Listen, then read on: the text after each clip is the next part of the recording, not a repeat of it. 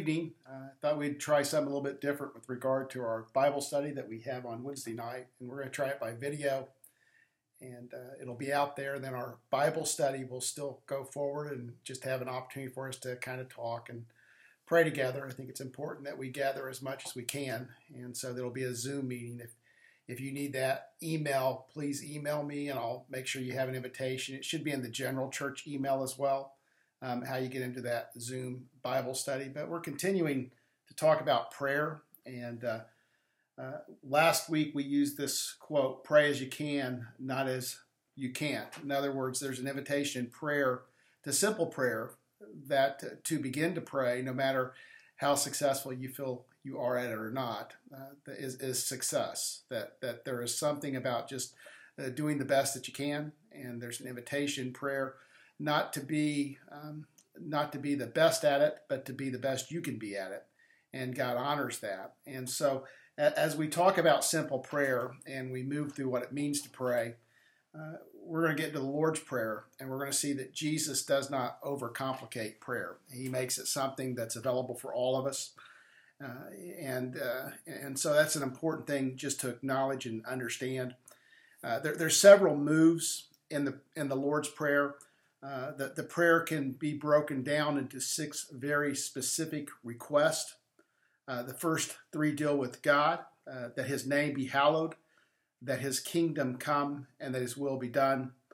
And the next 3 deal with our personal needs, our daily food, our sins, our debts, and our temptations. So the Lord's Prayer is holistic. It addresses both our spiritual life and our physical life. It addresses not only our relationship with God, but our relationship with others as well. Much like the 10 Commandments, the 10 Commandments are divided in a similar way. The first 5 deal with our relationship with God, and the last 5 deal with our relationship with others.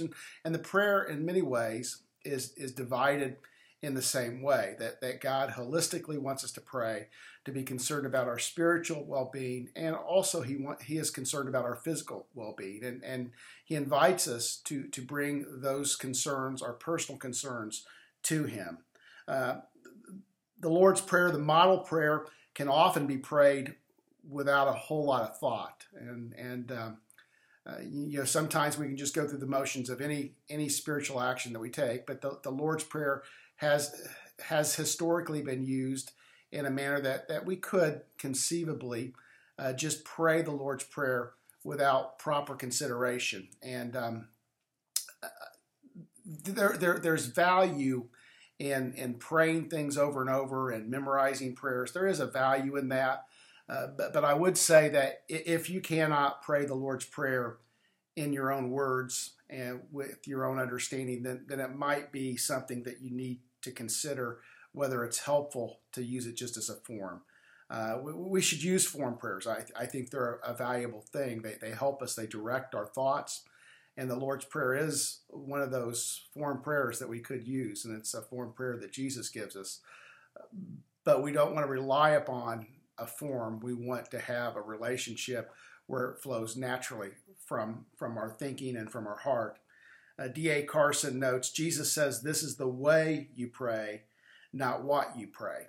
In fact, Jesus is inviting us to express these very things in a very personal way. So without going any further into our study, let's read the Lord's Prayer together. I'm in Matthew 6, 9 through 15. You also find this in Luke's Gospel, the Lord's Prayer, but we're working through the Matthew version. Jesus speaking to His disciples, and this is in the Sermon on the Mount. Pray then in this way, Our Father who's in heaven, hallowed be your name. Your kingdom come, your will be done on earth as it is in heaven. Give us this day our daily bread, and forgive us our debts as we have also forgiven our debtors. And do not lead us into temptation, but deliver us from evil. For yours is the kingdom and the power and the glory forever. Amen. And that's the traditional ending of the Lord's Prayer. Jesus goes on and says, for if you forgive others for their transgressions, your heavenly Father will also forgive you. But if you do not forgive others, then your Father will not forgive your transgressions. And so I think it's important that we see that right after Jesus gives us this model prayer, which in in a lot of ways deals with our relationship with God, he instantly begins to look at how we deal with other people and whether we're willing to forgive them, whether we're willing to forgive their transgressions so that God can forgive our transgressions. But we're going to spend a few minutes today in verse 9. Verse 9 says, "Our Father who is in heaven, hallowed be your name." So the prayer begins with "Our Father," not "my Father." And this is significant because it speaks of the importance of community, the body. It speaks of a community and the power of a community praying together. And even in this time, I think there's value in praying together and somehow reaching out to others, even if we can't be physically together, to be together in a Zoom meeting, to make a phone call and pray with somebody, to just join your heart and say, hey, I'm going to be praying about this same thing at this same time. I'll be in my house and you'll be in your house and we'll be maintaining social distancing, but our hearts will not be maintaining social distancing. We'll be together in prayer. And so it's important that a community prays together. And there's many scriptures that we can use to support praying with each other. Jesus says this in Matthew 18:15-20. "If your brother sins against you, go and show him his fault just between the two of you. If he listens to you, you have won your brother over. But if he will not listen, take one or two others along so that every matter may be established by the testimony of 2 or 3 witnesses. If he refuses to listen to them, tell it to the church. If he refuses to listen even to the church, treat him as you would a pagan or a tax collector." And then Jesus says this, "I tell you the truth. Whatever you bind on earth will be bound in heaven. Whatever you loose on earth will be loosed in heaven. Again, I tell you that if 2 of you on earth agree about anything you ask for, it will be done for you by my Father in heaven. For where 2 or 3 come together in my name, there I am with them." And so Jesus is talking about the importance of the body. He's talking about the importance of relationship and community and praying together. In the book of Acts, you see the multiple examples of the church, the community coming together, the body coming together in prayer, and through those prayers, God doing amazing things and miracles in their midst. James 5:14-15 says, "If any one of you is sick, you should call the elders of the church to pray over him and anoint him with oil in the name of the Lord. And the prayer offered in faith will make the sick person well. The Lord will raise him up. If he has sinned, he will be forgiven." And so James is inviting us to bring our concerns and praying with each other, the laying on of hands. And so praying together is not something that's a surprise to us or unusual in our tradition or our theological tradition. We place a great deal of value on praying together, and I hope that we at least convey the importance of that and do that as well as we can. But do we ever pray alone? Is Jesus saying we'll never pray alone? We say it, "Our Father." Obviously, we do.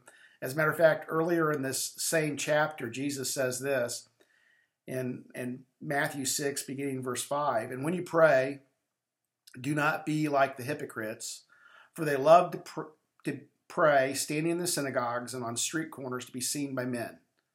I tell you the truth, they have received their reward in full. But when you pray, go into your room, close the door, and pray to your Father who's unseen. Then your Father who sees what is done in secret will reward you. And when you pray, do not keep on babbling like pagans, for they think they will be heard because of their many words. Do not be like them, for your Father knows what you need before you ask him." And so in the immediate verses prior to the Lord's Prayer, where Jesus invites us to pray "Our Father," he talks about praying alone and solitary prayer. As a matter of fact, Jesus was an example of someone who would pray by himself. Often he would go and pray by himself. But the Lord's Prayer invites us to pray with each other. But I think it also invites us to transform or change the way we pray when we're praying by ourselves. We lift our needs, not just my needs. For instance, we don't simply pray that my daily needs will be met, but we pray that our daily needs will be met. In other words, we begin to understand that our brother and sister have value and their needs are as important as our needs. And so even in our solitary prayers can be transformed to community prayers if we allow them to be, because we not only lift our personal needs, but we lift the needs of the community. So the Lord's Prayer invites us to a community focus even when we're alone. Let's move on. Our Father. Jesus' use of Father in reference to God is not common in his age. It's not completely unusual, particularly in the Old Testament, for God to be referred to in a very intimate way. But among those in Jesus' day, that would not be a typical way to refer to God. As a matter of fact, it'd be more apt to address God as sovereign Lord or the King of the universe. And so when Jesus uses or invites us to call God our Father, this is something that's radically different than the people of his age. Last Sunday, we talked about Jesus in the Garden of Gethsemane. In Mark's translation, in this hour of need, Jesus calls on God as Abba, Father, and he uses this very intimate word for father that some compare to daddy, and some believe that's an exaggeration, but at the very least, Abba is a very intimate, closely connected name for God. It's not a formal use of the word. We find this intimate use of Father in Paul's letters. In Galatians 4, 6 through 7, it says, "Because you are sons, God sent the Spirit of his Son into our hearts, the Spirit who calls out, Abba, Father. So you're no longer a slave, but a son. And since you're a son, God has made you also an heir." In Romans, Paul writes, "For you did not receive a spirit that makes you a slave again to fear, but instead you received the spirit of sonship. And by him we cry, Abba, Father." So when we see what Jesus is inviting us to, we're being invited to approach God as Father. I don't know how you were with your fathers, but I know there's a certain familiarity, there's a certain ease in approaching my father that I'm not afraid to bring my request to him and to let him know what's going on in my life. And I hope my boys feel the same about me. And so Jesus is inviting us to a spirit of boldness as we approach our Heavenly Father.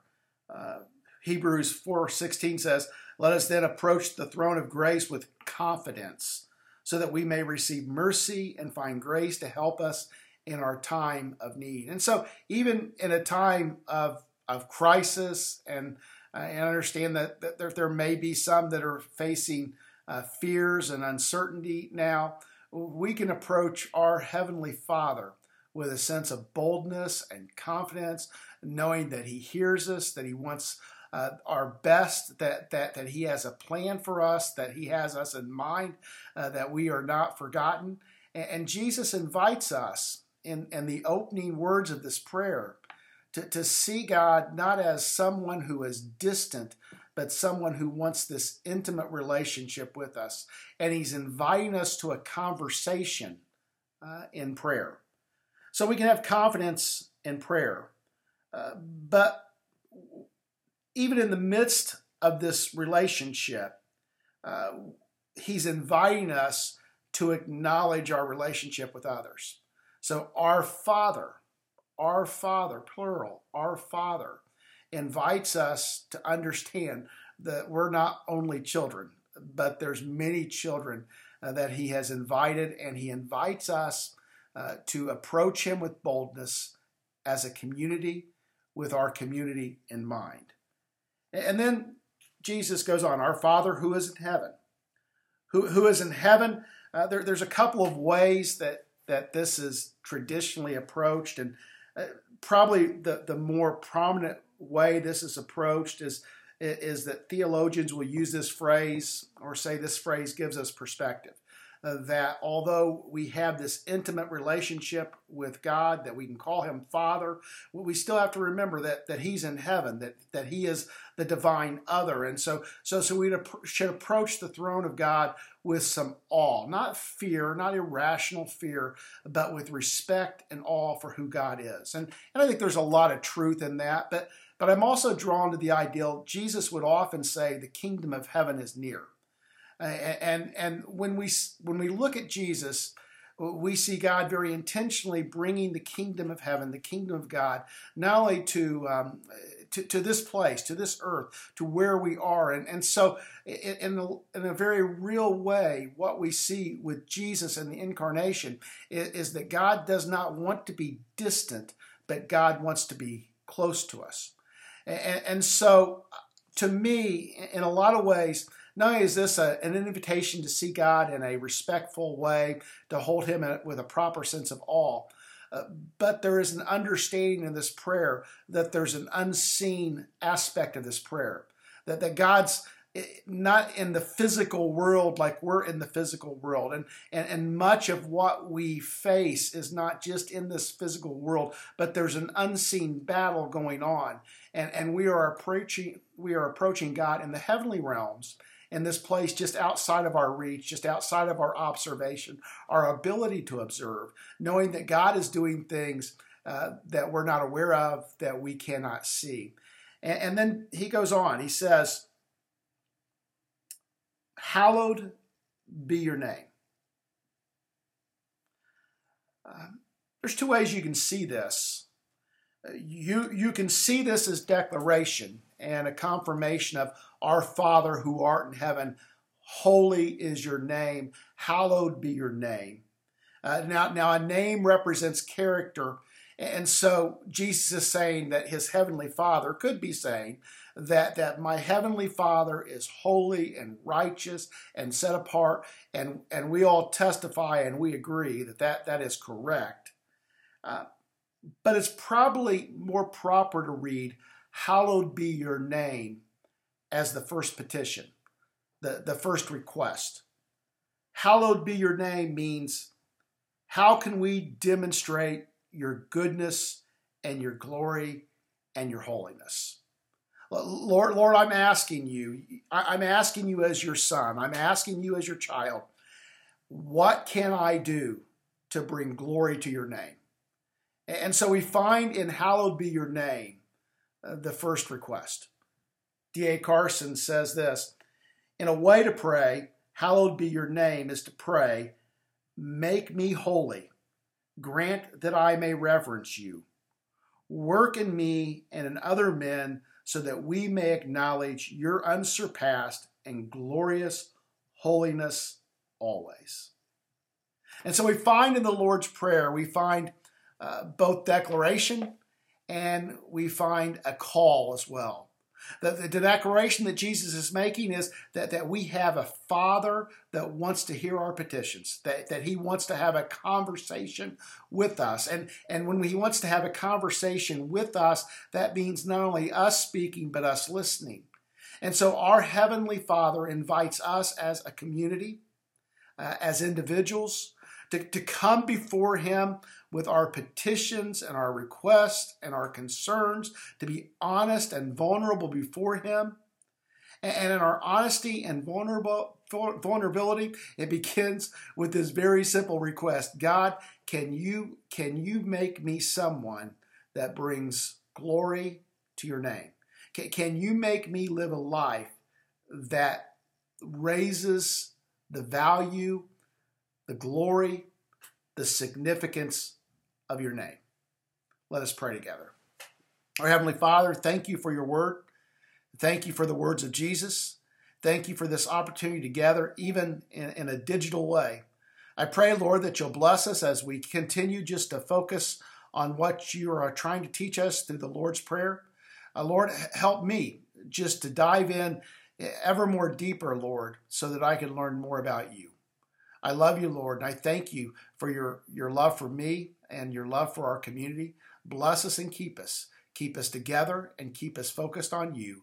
In Jesus' name we pray. Amen. God bless till next week.